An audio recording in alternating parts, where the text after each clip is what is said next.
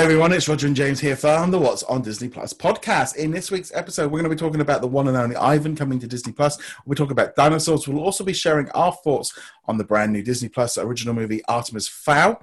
But before we go any further, make sure you do hit that subscribe button to keep up with the latest Disney news on YouTube. You can also subscribe on the different audio platforms. And also you can help us by joining our Patreon as well, where you get access to early videos, including there'll be a John Carter review that you'll get a little bit early access, and there's an exclusive video each and every Sunday where I look at all the trending stuff and also do questions and answers and stuff. So a big thank you to all of our patrons, including Andrew, Giuseppe, Julie, What's on Netflix, and also Sarah and Joshua. So thanks for all of your support in basically just helping out with the podcast and with the YouTube channel. It really makes all the difference, and if you can help from just a few bucks a month, it really makes all of the difference. So let's jump into it. So James, it's been kind of an odd couple of weeks. There was not really much news last week. That's why we ended up speaking with Casey, and we were just talking about like Netflix and the wars and stuff. But generally, it was a really quiet with obviously everything going on in the US right now. And this week is kind of, in some ways, we've had a little bit more news and stuff. So what have you been watching on Disney Plus over the last couple of weeks? Mostly Gravity Falls. Yeah. My first time watching through it, so it's all new to me, and I've been enjoying the heck out of it. Other than that, just Artemis Fowl and John Carter, which you mentioned briefly. So yeah. That covers about it. Yeah, I mean, I've plowed through all the last 5th season of Agents of S.H.I.E.L.D. I'm now working for the 6th season, which is unfortunately is on Amazon over here because we have the 5 seasons of Agents of S.H.I.E.L.D. So finished them. I've done a few National Geographic documentaries, watched a few movies and stuff. But let's jump into the big one. Let's jump into the one which obviously going to be the title of this episode, Artemis Fowl. Obviously it came out yesterday. So let's start off with your views. What did you think of Artemis Fowl? I thought it was fine. Yeah. I don't really have a strong opinion about it one way or another. I didn't hate it and I didn't love it. I think when I was looking back on it, the line of thought that worked for me was if I had paid full price to go see this in a theater, I would have been disappointed. Maybe not like rage at the poor employee, give me back my money, this was terrible, but disappointed. If I'd seen it at a matinee price, like $10 to $12 here in the States, it would have been a fine afternoon. I wouldn't have felt bad about that. But of course, seeing it on Disney Plus, I'm like, yeah, sure. 2 hours it was fine. 2 hours. Well, yeah, I mean, it was about 90 minutes. I mean, I'll be honest, I thought it was okay. It wasn't bad, and it wasn't amazing. It was okay. It's kind of middle of the road, and it's not really kind of what you want to do to start off a big franchise. And sort of watching it, there was a number of things I felt in terms of like, I enjoy like Josh Gad's character, and I thought, obviously the special effects were fine. I didn't even mind the idea of what the story was. However, I felt like they sped through it way too quickly. It needed, I know a lot of people saying about it being boring and stuff, but I felt it needed like another half an hour of like fleshing out some of the characters, some more. I mean, for a kids' movie, it works fine because it's very quick and it gets to the point quite quickly. But it's kind of like, okay, so we just take one word from you, and we just accept it as that's what it is. No evidence. So I just felt in some ways that it's like trying to build. They spent so long trying to build a universe without actually doing the groundwork. It kind of reminded me a little bit of like someone like Batman versus Superman, where they're just trying to speed through and create something like Harry Potter without actually doing the work for it. Because on its own, as a standalone movie, it didn't really have any conclusion. No, it didn't. It ends and like, well, we've got to go and do this thing now. I'm like, well, no, you don't. Why do you have to do that? And why are you stopping now? It was an odd duality between the two movies this week, John Carter and Artemis Fowl, whereas John Carter, we'll talk about that more in depth in the special episode, but I felt like it spent too long, especially at the beginning of the movie, building up to get us to Mars. It takes too long to get to Mars. And Artemis Fowl, just like, all right, here's fairies and trolls, and there's Josh Gad doing a really weird accent, and there's Dame Judi Dench doing a really weird accent. And and we don't even know. I don't even know who the villain is at this point. I mean, I know visually who the villain is, but they were so cagey with like, we're gonna make sure the hood's on, and you can't really tell who the voice is. And all they're like, I have no idea what's going on. Well, apparently they cut all of her scenes out. They removed them all and kind of. And I mean, the trouble is, she sounded like a teenager on a phone with a phone app. It didn't really sound very menacing. I did notice there was a big scene in the trailer that was missing with this big fairy kind of. And I don't know. I mean, the other thing that got me was that like the leprechauns or the fairies. It felt like something out of a Christmas movie. She didn't. It was like, okay, this could have been an Elf or Noel or something. That there was definitely that feel, particularly with the elf force. I was like, wait, this is those elves that show up at Hollywood Studios at Christmas time. What's going on here? Prep and Landing. Yeah, kind of had that feel was to it. Yeah, yeah. I mean, yeah, we're kind of ragging on it for that. It definitely had pacing issues, but it wasn't that bad in the end. It had some good sequences. I just didn't have any context for most of them. No, I mean, I think that's the trouble. Is it's like all of it together. I mean, it looked like, to me, it's like it was a summer blockbuster from what I would have thought back in the 1990s. It's like that Spy Girl and drama. It's very quick, lots of kids, straight into the action, setting something up and trying to deliver it very quickly without any. And it's like, as a kids movie, I think this one did hit that. I think the trouble is with all of these things because they're based on really popular book series that don't match what people's imaginations are for them. And therefore, having never read the books, I've got no history of this character at all. I saw this movie for what it was. I've seen the trailer. That's all I knew about this character. So he was completely fresh to me. And it was just like, okay, I don't know who he is and why he's doing it and it was very strange. It's like, oh, you're looking for this amulet. Okay, so we're going to have a big challenge. We're going to do the fetched quest. No, it's actually just downstairs. It was like, okay, we're not even leaving and then they're all going to come to the house and fight. It was like, okay, there's not even a set change. That's what's threw me. Like, normally you'd have expected some kind of, adventure to go and find this item that they needed. But no, it was already in the house. Very, very odd. No, you just need to remember that Irish nursery rhyme that Colin Farrell very conveniently told to young Colin Farrell. Yeah. Like every time he left, and it's like, okay, yeah. I will say for the movie though, as rushed as it was, you do get the sense of the bigger story beneath it, of the world building, even if you don't actually see it, and it did kind of make me interested to try and check out the book, see where it differs, see where some of these characters get a lot more detail, find out what drives some of these characters. Because all right, so you had the fairy character, the young girl one, and you get the sense that she's got her own quest. She's got to find out what happened to her father, clear his name, all that stuff, and then but they don't ever do anything with it. She's I've got to clear his name, and then Artemis Fowl or the other character is like, oh no, it was Senior. Artemis Fowl Senior is like, oh yeah, I know him. He was fine. He's cool. And it's like, oh, cool, plot resolved. Yeah, it was very like one simple sentence was enough just to write that entire storyline off, and you're supposed to just believe it. I mean, there's a whole other side thing of like, they introduced the niece. I think in the books it was actually Butler's sister, and it kind of got to the end of it, and you went, she wasn't needed. She just was. There was no benefit if she wasn't in the movie. It wouldn't have made any difference. And things like that are just like, to bother with, because obviously the day before they put out all these posters and they put this character in, and I'm like, she didn't do anything, and there's these other things as well. I don't know, it's just kind of like strange. It felt rushed, it felt a bit fast-paced. It needed more.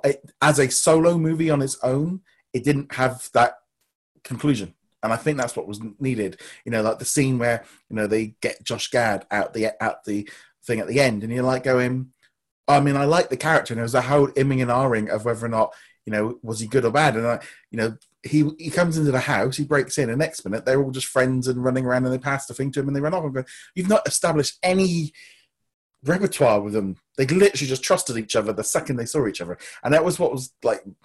Those little things are going. They've edited this as so tight to make it so quick for kids, but there's no concept of building on the story. Yeah, and Josh's character in particular was a little odd because, like, he's the narrator, but he knows things that he shouldn't have known, and like he buys completely into this following of Artemis Fowl, kind of like what you were alluding to, and he's like, why does he care? I mean, this was just a job to him, but now he's a zealot for both Artemis Fowl Senior and Junior, out there to preach the word. And but also, why is he in jail in the first place? I didn't. Yeah. Well, I think they set up that he'd done all the robberies. I don't know. I understood why he was in fairy jail, but why was he in English jail at the beginning? And why did he? I know they even said in the movie, it's like, Artemis Fowl sent me here to tell the story. And like, why? Yeah. Why does MI5 need to know about what happened at the Fowl place? Like, maybe it's explained in the book. I don't know, but I was like, this entire framing sequence makes no sense. I think that's the thing. I feel like it would have been better. It needed to be in its own movie with its own, and then from there you build out from it. Right? I mean, it's just that kind of feeling again of them just wanting to just do so much, and I think that's the problem, isn't it? Well, it's like you said, that's what happened with DC and Batman versus Superman, or Batman v Superman, sorry, where they wanted to get to the fun part without doing the work for it. And you could also argue that this is what Disney did with the Star Wars sequel movies. They wanted to get to that point where they could start telling rebellion stories, where Luke and Leia and all their offspring, and well, not offspring, but the followers were back at being like the underdogs against the giant First Order. And it's like, but you didn't put the legwork in. You didn't build the universe at all. And it's the same here, which is too bad, because you do get the feeling that there is a really cool world being built here. You're just expected to know what it is because you read the book, or just run with it, accept it. And the other thing, it was like the little things like Josh Gad is a extra large dwarf. And I mean, I didn't understand. Is he actually a giant dwarf? When he does that, yeah. I guess it wasn't really. That answers it, but it wasn't really till he like that whole mouth thing that I kind of went, oh no, he is actually a dwarf. But I've never. Don't know. It just was very. It kind of just almost that feeling of, like you say, of they had these, the trolls and the goblins and the fairies and the dwarfs and all the rest of it. But it was just like, right, okay, you've got all this history and you're just supposed to just take it for what it is. I don't know. It was a really strange one. It kind of felt like they tried to do too much too quick, and then it's edited to be a kids' movies. I just feel like they needed that ending. It's like they got the dad out and just ended it. And then they went straight into like, okay, we're setting up a sequel. I'm like, whoa. I actually even paused the movie to go, are we nearly done? It was just like, I felt like we were got going, and it was like, okay. I mean, I think this whole thing of, there's been a lot of bad publicity about this movie over the last couple of days, of people calling it the worst movie, and it's dreadful, and the worst movie of 2020. Well, we've not really had that many, so it's a little bit unfair. And it's like, okay, I can see why it's been moved to Disney Plus. I get that. But I'm like going, I don't think it's a kids movie. And that's ultimately what it is. But I think the trouble is, Disney have kind of continued this trend of John Carter, Wrinkle in Time, and then we had Nutcracker, and then we've had Tomorrowland, and they've just had these movie after movie after movie where they are trying desperately to deliver something, and they are just failing because they're doing it like a trope, like it's a paint by numbers exercise to get to the end, and they're taking these like really amazing stories, but just blanding them down too much. If I don't know, even that's a word, I was actually thinking about this a lot last night, because I watched both John Carter and Artemis Fowl on the same day. I think you did too. Yeah, I did. I did. Yes, but I was thinking about this. So John Carter's not a bad movie. Tomorrowland wasn't a bad movie. Maybe a little preachy, but not a bad movie. I can't speak to Wrinkle in Time, but they have this whole catalog of attempting to do original works for movie form. Obviously they're adaptations, but then they kind of pull back at the last minute, where we've done all this marketing, or we've done all this writing and adapting for Wrinkle in Time and Tomorrowland and so on, and then they just get cold feet at the end, and they stop marketing it, or they don't market it properly. And I think this is part of a much larger problem at Disney right now.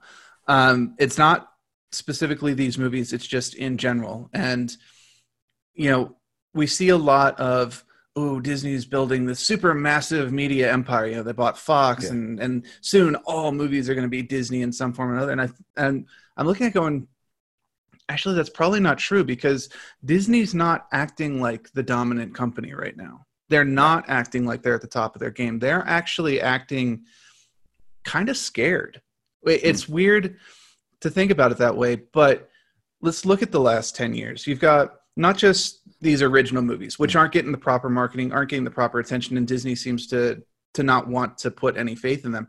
You take the big name movies, or the bigger budget animation kind of stuff. Zootopia, Big Hero 6, Frozen when it was originally announced. Stuff like that, and go, they didn't put any backing into any of these either. When you look at Frozen, you look at it now and you're like, it's this huge empire. You can't go 5 feet at Disney without seeing Anna or Elsa or Olaf. But when it came out, they were nowhere. They were not in the parks. They were not in merchandising. They weren't anywhere. Zootopia, I was at Disney World the week Zootopia came out. You would have no idea there was a major animation movie coming out that week. Judy and Nick were not anywhere at the parks, not even like a pin. You couldn't even get a pin or a patch or something with them. Disney is not willing to take risks at the moment, and it's problematic. They don't have that creative direction that they've had. Other than Marvel, which, let's be honest, they're fun, but they're not exactly, Oscar movies. There's a reason Endgame was up for special effects, not script writing. They're not taking any. Star Wars, like I mentioned before, they went the sequels. They basically just wanted to get back to the Rebellion era and tell those stories again. The best movie that Disney made was Rogue One, which is set right before A New Hope.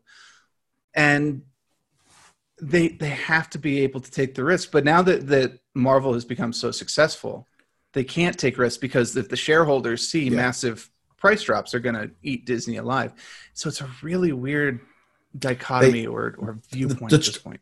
I mean, I think, to be honest, they've been so reliant on their live action remakes, and Artemis Fowl was something original. We've been saying, everyone says we want something original, we want something fresh. We're fed up of all these live action ones, and then you give us something like Artemis Fowl, and it's like, you're not showing any faith in this thing. And again, was it just meddling? Was the longer cut? Was it better? Was it and they pulled the trigger because they didn't realize what it was doing?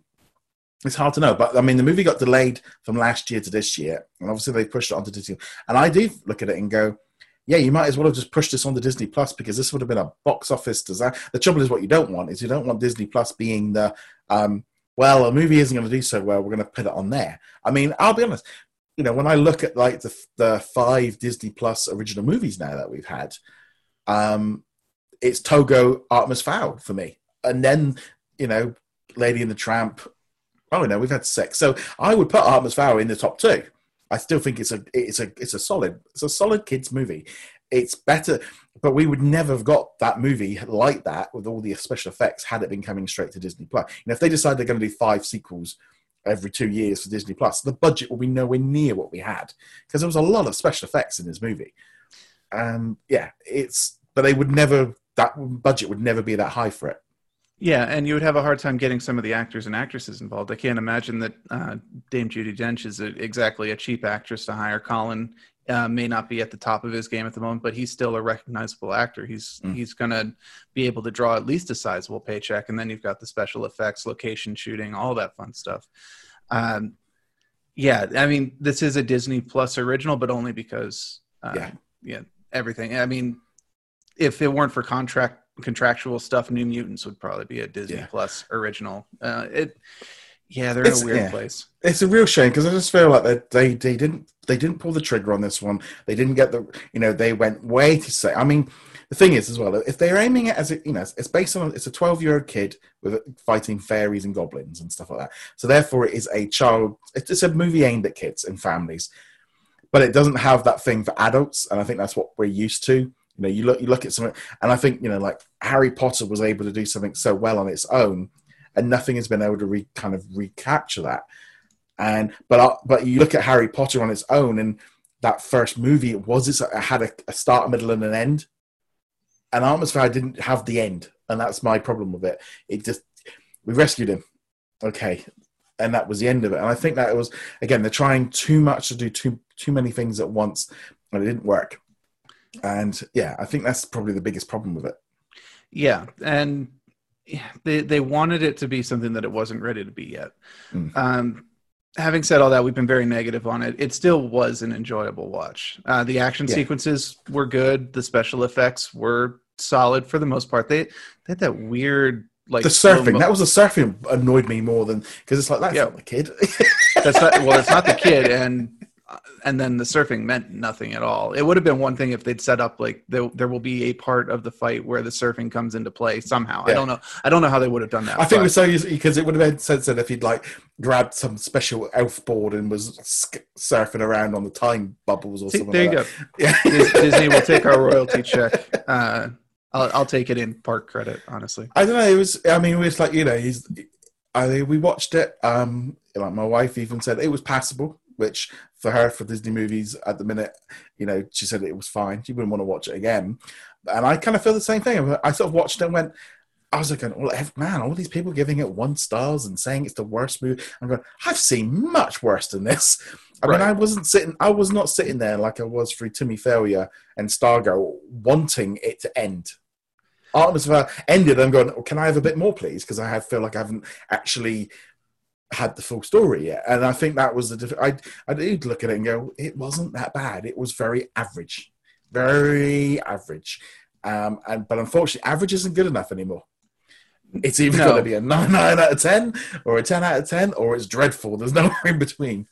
Yeah, and I have to assume that a lot of the negative reviews are also coming from people who read the books and are going, this is not how I pictured it in my head, or this is, I don't know where it deviates from the books because we haven't read the books. So this could be one of those situations where it's literally, there's a character called Artemis Fowl Sr., there's a character called Artemis Fowl Jr., there's the guy named Butler who does not want to be called Butler, and then everything else in the movie is completely different from what happens to the book. I don't know.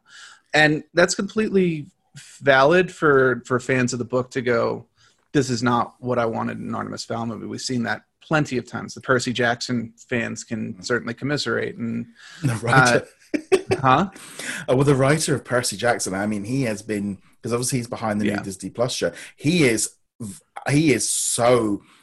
hates those movies. He literally says, you'd be better off watching 2 hours of because he said he just took his entire life and just blended it for a meat grinder, and he begged them not to do it, and it kind of feels like, did Artemis Fowl, is that kind of the same thing of where it's been just churned up and just sanitized so much that it just become, I don't know, it's very strange. It's a very strange. I had that movie gone to the I wouldn't have gone to cinema to see it. I wouldn't. I don't know. I probably might have gone. Well, I suppose I need to go see it because I run a Disney website, but I wasn't. When it got, it's like, had they delayed this another year, I would have just been like, yeah, whatever. I didn't. It wasn't really on my radar. It was very noticeable that it's not. Disney aren't really. They are promoting it on TV over here as part of the Disney Plus thing and pushing it, and they had the actors and stuff on TV over here promoting the movie, and I'm like, okay, cool. I think right now everyone would have wanted a big blockbuster. I mean, I think had this been like Mulan or something like that, it would have been a much bigger deal. But yeah, Artemis Fowl just didn't scratch that itch that I think everyone was looking for right now. Well, yeah, and you can tell why they picked this instead of Mulan or Black Widow or something like that. They're still holding out hope that they'll be able to get those into a proper theatrical release that will make them, not insane amounts of money, because I don't think even they expect that people are going to run to the theaters to see Mulan or Black Widow, given all the things going on right now. But right, so before we go, we're going to jump into that one in a second anyway. Right. Just to finish off Artemis Fowl, for me, I gave it a 3 out of 5 on my written review. I thought it was, that would maybe be like a 6 out of 10. I thought it was fine.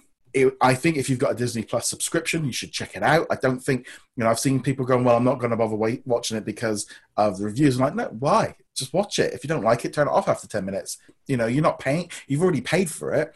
It's not like you're spending out any money for it. So I do definitely recommend watch it. If you like, I'm sure kids are going to love it and they're going to enjoy it, and it'll kill 90 minutes.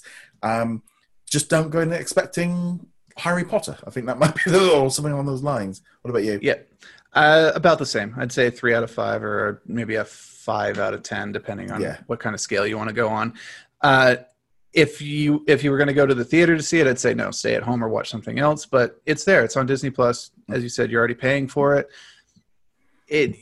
10 minutes of your time, and if you want to keep going, then keep going.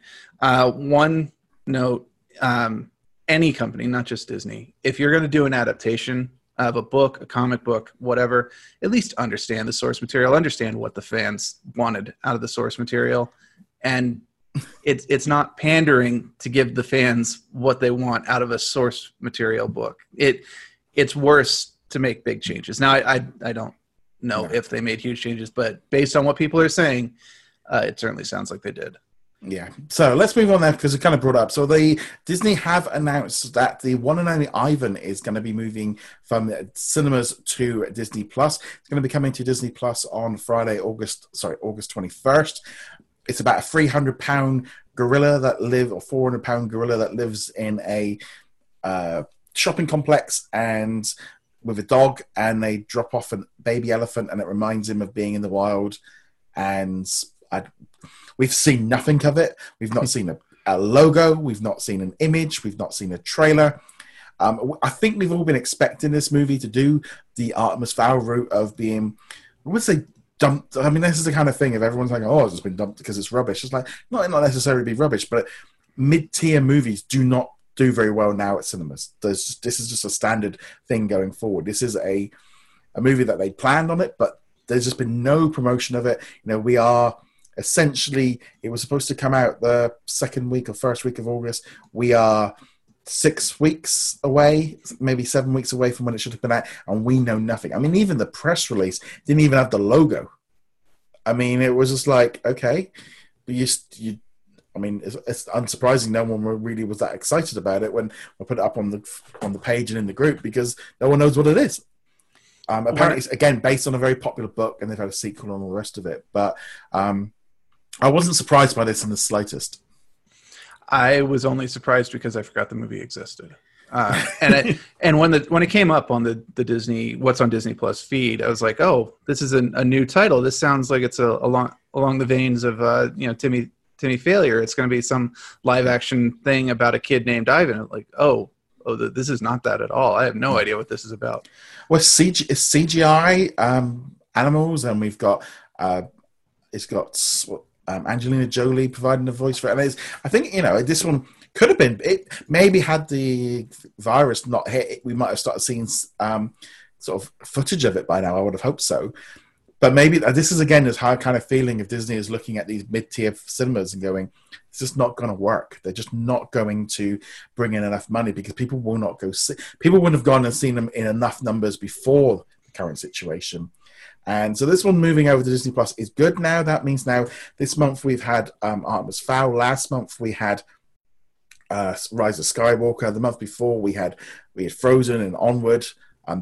Frozen is coming to the UK in a few more weeks. Onward hasn't arrived yet.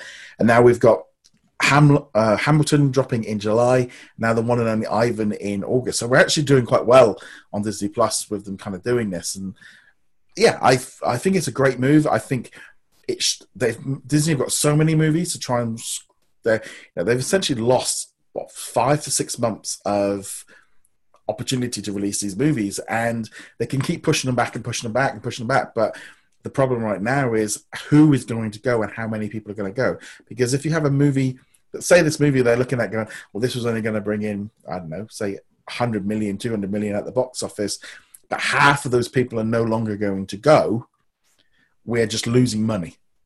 So therefore, it's pointless sending them. It's more cost effective for Disney Plus to boost that up as being the main thing to kind of keep subscribers and stuff going on. Right now, it's like going to the cinema. Mulan comes out. It's supposed to come out in 4 to 5 weeks time, but the situation is changing so much. Tenet and Wonder Woman, they all got delayed yesterday. Also, Disney, and not only did they announce that the one and only Ivan is moving to Disney Plus, they've also pushed back the Beatles documentary by a year till next August. They've also pushed a couple of other movies back. There was that one Fox Searchlight movie, which was all about David Copperfield actually got released here just before all the situation hit. So it's kind of that weird thing. Like, that one. Yeah, that one's being pushed forward. So they're moving some more dates around. All the companies are, because right now there is a real fear that July isn't going to hit what they all wanted. Everyone was hoping that all cinemas were going to be reopening. I mean, over here in the UK, the current schedule is the 4th of July to kind of start unlocking hospitality. But spikes start going up, things start changing, and what's going on in America right now, the stocks just went bonkers yesterday because so many states started reporting bigger numbers going up than they were before the current situation. There was also a number of states now have put hold on stuff. And I think the just general consensus from the studios is there's not enough confidence in sending these movies out in July, which then puts back that delay even more so. Whether or not we see Mulan on Disney Plus, I still think they're going to do a video on demand.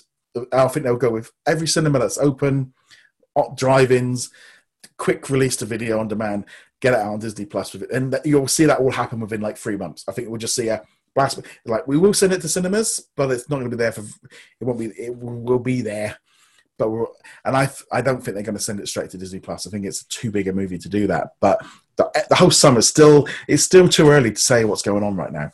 Right, and people are now getting more and more invested in getting some new content. You can only rewatch The Office so many times, or whatever your safety binge of choices. And they have to have looked at the success of Trolls World Tour, or whatever it was, which apparently did extremely well on video on demand. I don't know what the Onwards numbers look like because they released that on video on demand before going Disney Plus. But they're going to want to recoup something. I mean, they've spent a ton of money on Black Widow and Mulan. Those aren't just going to pop onto Disney Plus without a chance for you to spend money on them beforehand. But even if everything does open up by the end of July, whether or not it is against the best practices at that point, just because stuff is open doesn't mean people are going to go anywhere. I might try to track down like a drive-in theater, maybe. I haven't decided. I know there's a couple in my area, but I'm not going to a regular theater. I love the Marvel movies. Black Widow at this point, I will wait for video on demand or Disney Plus to watch it, even though I think it's the kind of movie you would want to see at a theater. That is what the theater experience is for, the big blockbuster action popcorn thriller, Mulan. And I don't think I'm alone. I know that there are plenty of people who will. There are a lot of people here in the States who think this entire thing is overblown and fake and whatever.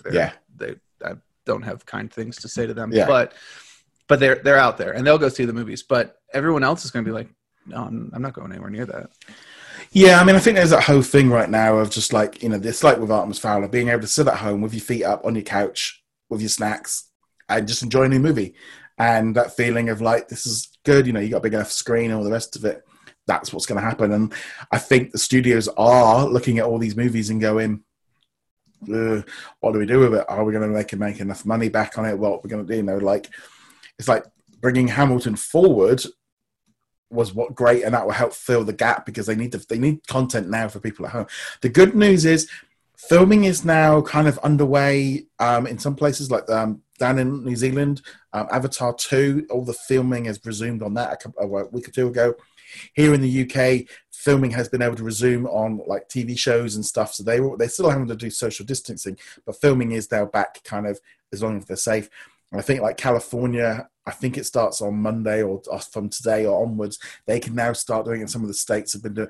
So filming and production will start crawling back in way before I think like the audience goes back in full. So I think we are going to start seeing those delays and stuff. Things are just going to start stacking up because they are going to be able to go back and start filming things either relatively soon or already. And there's just going to be a big backup full of stuff that they need to film, and that is going to have an impact. But the fact that filming is now starting to get moving will then start the chain reaction of then they can start releasing stuff again, and it will be, they're never going to be able to catch up on that 4 or 5 months that was lost. But with filming getting going, it means then they're no longer holding on to everything going, we can't release it because we might need it later. Because I think that's the other problem. They couldn't release things like, maybe the one and only Ivan, they were now like, oh, well, we can actually move it because we'll be all right for movies in November, December, and so on. Yeah, everything has changed. All the rules are changed, and Disney, just like everyone else, is scrambling to adapt and figure out what things are going to look like. We will feel the ripples of this into the 2030s, honestly. Maybe not directly, because everything that's being impacted by, not being able to shoot, not being able to get in and get the specialized equipment you need for post-processing, whatever, that'll all be a few years out. But the mentality that's going to go forward from the executives and the business point of view, that's going to be sticking around for a long time. And I think we'll still get the big blockbusters. They might not be as big blockbustery as they are now. And I think the smaller movies, the super cheap movies, relatively speaking, we're still talking about a couple $1 million budgets, which is not cheap for most of us, I think. But those movies will probably continue on because they're low risk. But it's these middle grade movies, the Artemis Fowls, the 100+ million kind of, the 90 million. Man, when did 90 million become mediocre? I've been this week. I've been doing a bit of research and stuff. So, for example, with some of the movies, Lady and the Tramp was, I think, about 60 million. Togo was between 30 and 40. Timmy Failure was around there. I think even Stargirl was much lower than that. So I couldn't find a budget for Noelle. So this is the thing with Artemis Fowl. Artemis Fowl nearly had double the budget because it was 125 million. So it was double Lady and the Tramp. They could make 3 or 4 Togos for that price. So this is why we probably won't see as big hits on Disney Plus. But it's why Netflix has been so good at picking up all these middle to low tier movies, because the box office just isn't there the same way. How much people have stopped going, and this is just going to make it worse. I mean, the whole situation right now is going to make people, if you have to go into a building with people for 2 hours, the whole thing about being separated doesn't apply when you're in a big building with aircon and all the rest of it. And I think that's just going to have an impact. And I just feel like at the minute there's budgets are going to be a lot more smaller movies, a lot more budget cuts, and things like it's going to be done smarter. And that's not always a bad thing as well. Sometimes, maybe you're too much reliant on CGI to fix stuff, because I think that was the other thing recently of watching of this whole idea of going back and fixing stuff and just, we'll do it, or we'll just do reshoots. We'll just do, no, you have one shot. You need to get as much as you can now, because you ain't coming back with it, because they're going to have such a stockpile of stuff to do. They can't keep coming back for reshoots for movies that they should have already filmed. Yeah, and I've said this before, but I think the silver lining to all of this is you're really going to see a separation of the directors who know how to work within constraints, who aren't used to getting a $300 million budget to do whatever they want with anything at all. And the directors who are like, we're going to go the James Cameron alien route. We only have enough money to show the alien like 4 times, but really crafting the story around those handful of times. A lot of directors won't be able to do it. A lot of editors won't be able to do it. But the ones who can do it are going to produce some absolutely phenomenal stuff. And that's the silver lining here. To be honest, I'm thinking this is where Searchlight is going to come into its own, because they are much more about creating movies with, generally with better stories, low budgets, delivering. And that, I think they're going to be the providers for Hulu and Disney Plus going forward, as being the go-to, right, what have you got for us? That kind of thing of like you go out and you find a load of movies and then you sell it, because that's how it's going to work. They're going to basically, you can see how they will come up with a movie and then they go to Disney and go, right, here is a movie. Where do you want it? And it can go Hulu or Disney Plus, and that's what's going to happen, because Hulu's going to start needing original movies once they lose all the NBC stuff in 2 years' time. And this is where it's all going to start kicking in. They need these ones to be making movies. And I just think the middle of the road movies, we're going to start seeing them arriving on services much quicker than we are. And I think as a whole, this whole wait 6 months to 7 months for movies, I think that's going right out the window right now. Yeah. Sorry, I want to make a correction real fast for myself. I mixed my thoughts up. I said James Cameron did Alien. That's actually Ridley Scott. I was going to go with Terminator, and then I was like, no, the Alien makes more sense, but I didn't correct the. I think to me, I must admit, I always think of James Cameron and Aliens, as that was always the one I preferred. Aliens was always my favorite. I agree with that. And Aliens itself had quite a few budgetary restrictions. I think they had like 6 alien suits, and they had to make it look like a whole mob of them. But I just want to make sure. Yeah. Don't jump on me. I recognized my mistake. It is Ridley Scott did Alien, and James Cameron did Aliens, as well as Terminator, which was my original go-to there. So sorry, guys. That was right. Okay. So let's move on to some other. We'll just do some quick fires on some other news. So first off, Dinosaurs. This one has been one of the heavily requested TV series. It was a show that aired back in the 1990s. Ran for about 4 seasons, 65 episodes. During an episode of ABC's new game show Don't, Ryan Reynolds is producing it and is also narrating the show. He said it's coming to Disney Plus in the fall. And it's like a really weird place to kind of advertise it. They've not followed it up anywhere else. There's other people going, well, is he just joking? Is it just... It's like, well, you generally wouldn't joke about that on a TV series. That would be a bit... it just wouldn't make any sense. So that has come from Ryan Reynolds and ABC shows. A really weird, random way of announcing a legacy title. But I used to love watching that when I was a kid. I haven't watched it 20 plus years, probably since it stopped airing. But I'm willing to give that one another go. But how badly that's aged, I don't know. I don't know. I suspect it's actually aged decently well because it was fairly low production values to begin with. So it really won't change in that regard. But yeah, this is a very odd way to announce it. Still, I remember loving that show. It had some pre-internet meme-worthy stuff, like the "Not the Mama" from the baby and so forth. I have to admit, though, when I first saw the title, I was like, "Oh, we're going to talk about dinosaurs. Are they doing a revival of the 2000 movie Dinosaur?" Which that's an odd one to pick out. This actually makes more sense.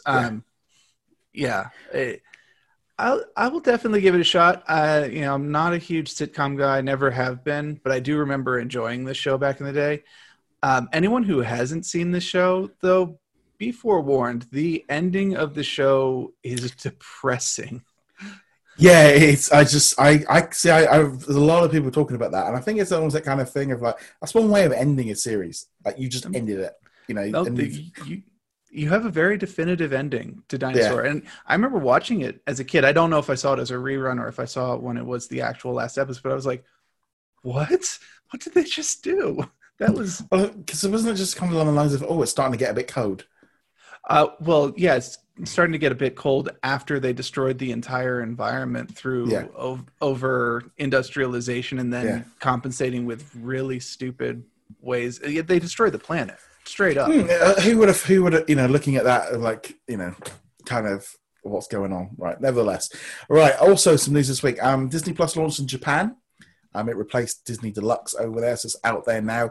Runs a little bit differently to the normal one. There's kind of another company involved. It's got all the Disney Plus originals, got lots of other bits and pieces. Also got some slightly less... This is, again, comes down to this international thing of how... different country. I think even like Jojo Rabbit is on it, and like it is in Disney Plus Hotstar as well. And that whole thing of like the international zone of what's family friendly is they're very different outside of the US right now. So it's out now in Japan. So we'll probably have another. I'm just trying to think when the next quarterly result is. So that was the last one was May. So we're looking at maybe August. It depends how well the launch goes. We'll start seeing probably some numbers coming soon. Well, we should be seeing a quarterly result here within actually a couple of weeks because June was the end of the most recent quarter. May was the last quarterly results, wasn't it? So that was the last investors call, Yeah, but they'll have to have a call for the quarter that ended in June, or is ending in June, I should say. Yeah, it's normally like a month. I think about a month right, later. 6:30. Now that I think about it, we've got all of our quarterly stuff coming up here in the near future. So end of June. Which means the Japanese launch will be in the current quarter. So we'll hear about it probably in August. Lots of surveys and stuff talking about how, Disney Plus now is like the third biggest streaming service, for example, in the UK. another surveys of like how many subscribers or things people are picking up. So some of them saying like 2 to 3 different services. Some people have 6. I think we're going to see a bit of a mix of what's going on with all that.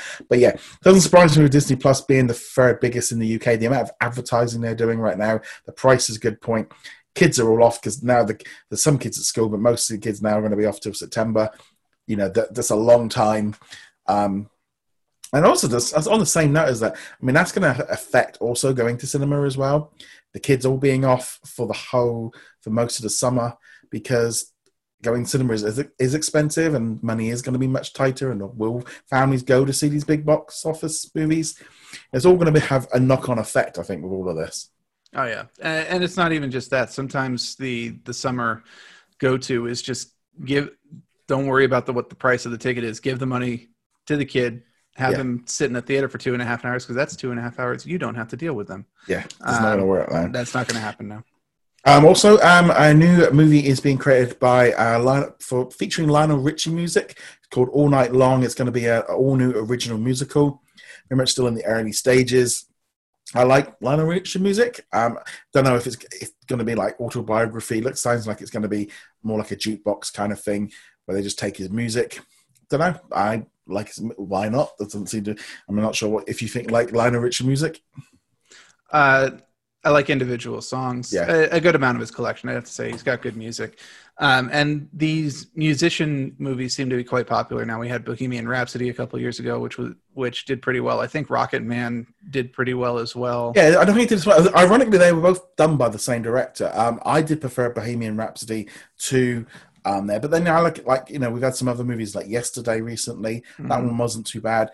I think that's all it's just a good way of just using the, I mean, I hate Mamma Mia, but it's done really, really well. And Mamma Mia is definitely, I'm not an ABBA fan at all, but it's hard to acknowledge that they have a ton of fans, and both of their movies did extremely well. Yeah. Music movies are generally pretty safe, but I think even right now, they're doing extremely well. As long as they can keep the quality up, and as long as they can keep using good artists that people want to know more about, even if it's kind of fake like Bohemian Rhapsody was, and really just like to have some of their greatest hits with drawing a blank on his name right now, but the guy who played Freddie from Mr. Robot, great actor, and I can't remember his name right now, but they're very popular right now. And while Lionel Richie probably wouldn't have been like the first one I thought about, I'm kind of like, no, actually that makes sense. I bet he had a pretty interesting life going on there. But then also could end up being something a bit more like maybe like Romeo and Juliet, where they used Elton John's music but had an entirely different sort of movie going on. So we don't know. Could be anything at the minute. Also, Beyonce is apparently reportedly doing a $100 million deal with Disney to bring some music to the Black Panther, and also to provide a narration for a number of Disney Plus projects. Which I was like, really? They're going to spend that much? But obviously she will bring a massive audience in. And it's like, okay, cool. Well, it depends what she's doing. I mean, we don't know yet. It's still in the negotiation stages. But I don't mind the idea of her doing some bits and pieces of Disney Plus. Yeah. We'll have to wait and see what she ends up narrating. Obviously, with celebrity narrators, it's extremely hit and miss. We are more used to it here in the States, though, as opposed to like David Attenborough narrating every single British. We did. To be honest, they are now. The last few years, they have been bringing a lot of different. David Tennant is actually really good at them as well. He does them very well. I could see that. He's got a great voice, and he's got a great range. I just saw him in Harry Potter 4 last weekend, and I forgot he was in that movie. And it's fun to see him. Yeah, they're definitely kind of moving on from there. So, also, apparently there is a report of a Black Cauldron live-action remake in the works for Disney Plus. I'm going to be honest. This is one when this one came up, was like, okay, this one nearly bankrupted Disney because it did so badly at the box office. Nearly killed their animation division completely because it just didn't cut. I think it barely got enough money in to cover the costs of it, and it would just put them back years. And I was like, I'll be honest, I've never seen it. I've even got it on Blu-ray or DVD, I think. I picked it up at one point when it was in a stack of DVD, and I still haven't seen it. It's on Disney Plus. It was on Disney Life for and I have sat there and gone, you know what? We need to do this as a club episode where we do a retro review, because I need to watch this movie. Because this one in Atlantis, and there's a few other ones when that era is like, yeah, I've never seen the Black Cauldron. So have you? Black Cauldron is not from the Atlantis era. Black Cauldron was 1970s or something like that. 1985, I think it was. 85, okay. So it would have been largely made at the end of the 70s, beginning of the 80s. But I know I've seen it, but I barely remember it. I know a lot of the controversy around it. I know they wanted to make it into like a series of movies. It's based on a very popular book series, or at least it was popular in the 70s, 60s. I know Walt was actually interested back in the day. This obviously happened after he passed, but it was a project he was interested in. And then, it's kind of like Artemis Fowl from the 80s in that regard. It sounds like they wanted to do this big grand project, but they didn't want to do the legwork to do it properly. And then, of course, it had too many chefs stirring the pot kind of deal where it just got passed around between people for a while. Honestly, if you want to do a remake, I realize it's not quite as marketable as something like The Lion King or Aladdin or something like that. But if you want to do a remake, I always felt it should be the movies that had potential, but never reached those potentials. Because you know what, you've got The Lion King. It was a great movie. You don't need to remake it because it's there. It's waiting. But Black Cauldron or it's a thing of like, give it another go. Let somebody out. There's a decent story. If they go back to the book and go, right, let's take the source material and let someone completely fresh and brand new do it, and let's like do that. And I think that's only where I kind of think I coming into this completely neutral. It's like, okay, the movie didn't apparently do well, but that doesn't necessarily mean a sequel will be just as bad. Different audiences, different tastes. Things have changed a lot in 35 years.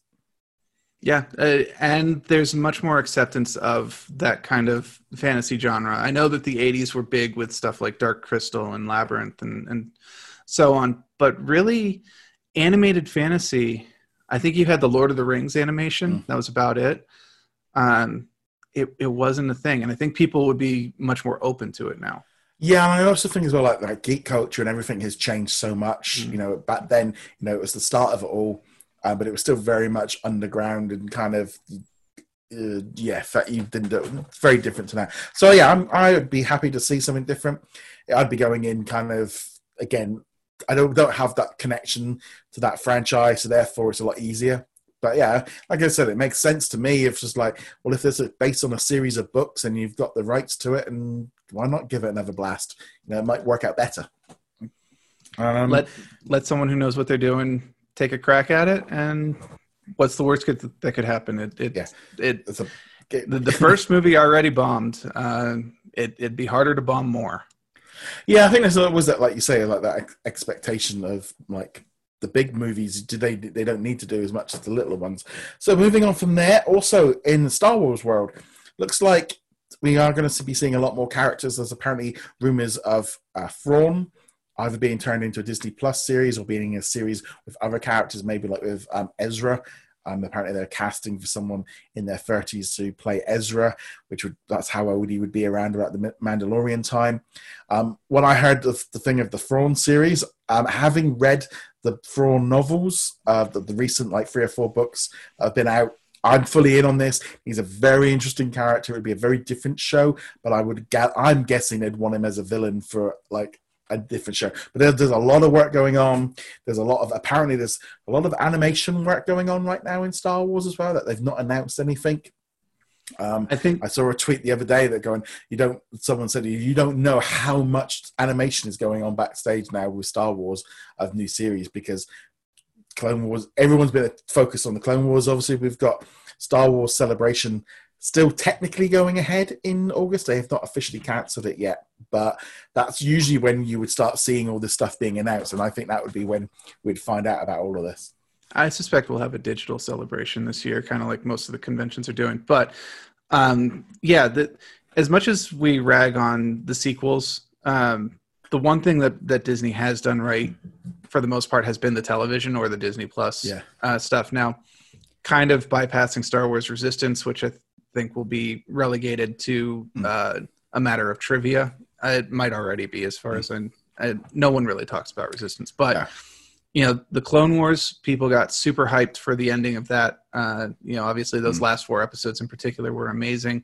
The Mandalorian, obviously not animated, but still, solid. And I think people are really interested in this long form storytelling that's provided here. And obviously you've got Dave Filoni, who has established himself as a very knowledgeable, creative storyteller who knows what he's doing in the Star Wars universe. So it would not surprise me that they would have 8 or 10 projects going all at once. We obviously won't see them all at once. They're going to stagger the releases, but I'm all in on this. And it makes sense as well to use, Dave Filoni. That's his characters. That's what he knows. That's who this is the guy that can turn this into, and it extends, kind of connects in with all the other movies. But I just think, Thrawn is an amazing character. It's kind of difficult because if you've not read the books, he's quite, he's just a generic villain, but he's not a villain. He is obviously, in terms of, he works for the Empire and stuff, but there's a whole other subplot going on with looking after his own people and, basically better the devil, or better the, kind of keep them keep the people that you don't like on the inside. And that's kind of what he's doing. So I think it'd be cool to see them going forwards, but hopefully we'll start finding out about these Star Wars series soon. Yeah. I would say for Thrawn, if your only experience with him is from Rebels, there's not much room for gray area in children's cartoons. I mean, sure, you get characters like Zuko from Avatar, stuff like that, but generally the bad guys are the bad guys and the good guys are the good guys.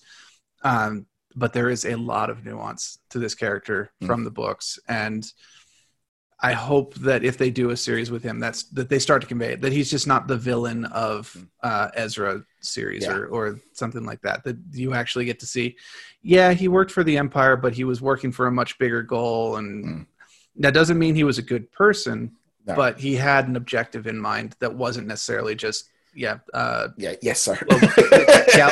Galactic domination for the sake of galactic domination. Anyway. And our last bit of news, which is definitely some good news for US folks. Looks like Disney did a deal with AT&T to bring forward a number of release dates, because Jungle Book, also Alice Through the Looking Glass. We also had Beauty and the Beast, and also there was another movie as well that have been pulled forward. They were some of them were like Alice Through the Looking Glass wasn't supposed to arrive on Disney Plus again in the US until 2022 due to an existing deal. Now they're all dropping over the summer, nearly once a week. I think we're going to be getting the Jungle Book next week in the US. Obviously, internationally, it's less of an issue because these movies are already available. But it's kind of been one of those. It's really going to help bulk out this summer for the US releases, because you're almost now. Between now and August, we've pretty much you've got a major blockbuster movie in nearly every week.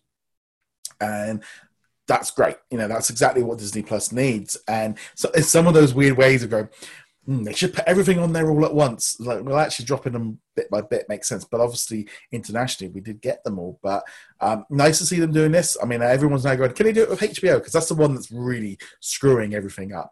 Netflix isn't quite so big a thing anymore. But it's nice to see Disney they've not announced anything, but you can't move forward all these movies that all happen to be on AT&T. So they move forward. Yeah, it's interesting to see what's going over on AT&T, not just for this deal, but just in general. There's some interesting movements over there. But other than, say, the Daredevil or Defenders line of shows, there's not much coming from Netflix. Things like that. So it's good to see this happening. I agree also, don't drop it all at once. And I'm going to say that for a selfish reason. I want to see most of these, and I want to be able to talk about them here when they pop back on, even if it's just a short segment of, hey, you watched Out Through the Looking Glass. I didn't see it in theaters. I haven't seen it since it came out. So we can talk about that. But if they drop all of it at once, no. And I think that would happen for most people. If you drop 5 Disney movies, these live action remakes or any of these things, most people will gravitate to the most popular one. Yeah. And then the other 4 will just get forgotten. Yeah. Pirates of the Caribbean, Dead Men Tell No Tales was the other movie. It suddenly dropped into my head. These were all really popular movies. Everyone, that kind of thing of going, yeah, it's great. I mean, it's just this strange thing. I think once HBO deal's done, that's really going to free up a lot of legacy titles. And that, in some ways, it gives Disney probably 2022, 2023, 2024 years of just backdropping legacy content weekly, every Friday. They can keep doing that because the pace feels like it's picking up steam. This like Friday drops. Oh, here's a host season, because they've not really been diving too much into the Fox. So once they've kind of gone through maybe the National Geographic and the Disney Channel, they'll then have all this Fox content that they can start diving into and start utilizing. And I think it makes sense because there's a lot of competition out there right now. And I think it would have been kind of maybe nice had they put out the announcement to say they'd done this deal, but it maybe AT&T, they didn't want to do that. But it's only a few small little movies, but I think it all makes a big impact. I kind of wanted to bring up this because this got brought up a lot recently. Was HBO Max has a leaving tab, and like half the DC movies and a load of movies from Warner Brothers and stuff are leaving, and they said they're going to be like rotating them in and out.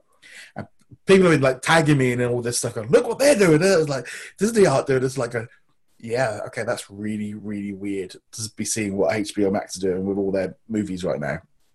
Yeah, and I don't get it. I thought it might be end of licensing terms for a lot of them, but they basically own the Warner Brothers back catalog at this point, so I'm not sure why they would drop the DC stuff unless there's a pre-existing license. And yeah, rotate them back in. But it's weird because I remember looking at that tab and being like, wait, Justice League? Yeah. But didn't you just announce a Snyder cut of the Justice League? Yeah. How's that going to work? Are you going to rotate between the two of them? And like, well, I want to watch Justice. I said 5 people ever. I did. I know. I'm going to put my hand up. We did actually watch it on Netflix last week. We were sat there and we went, have we seen this movie? And we were like, I don't know if we have. Well, do you remember it? I don't remember it. Well, let's watch it. Got halfway through the movie going, I still don't know if I've seen this. I enjoyed it.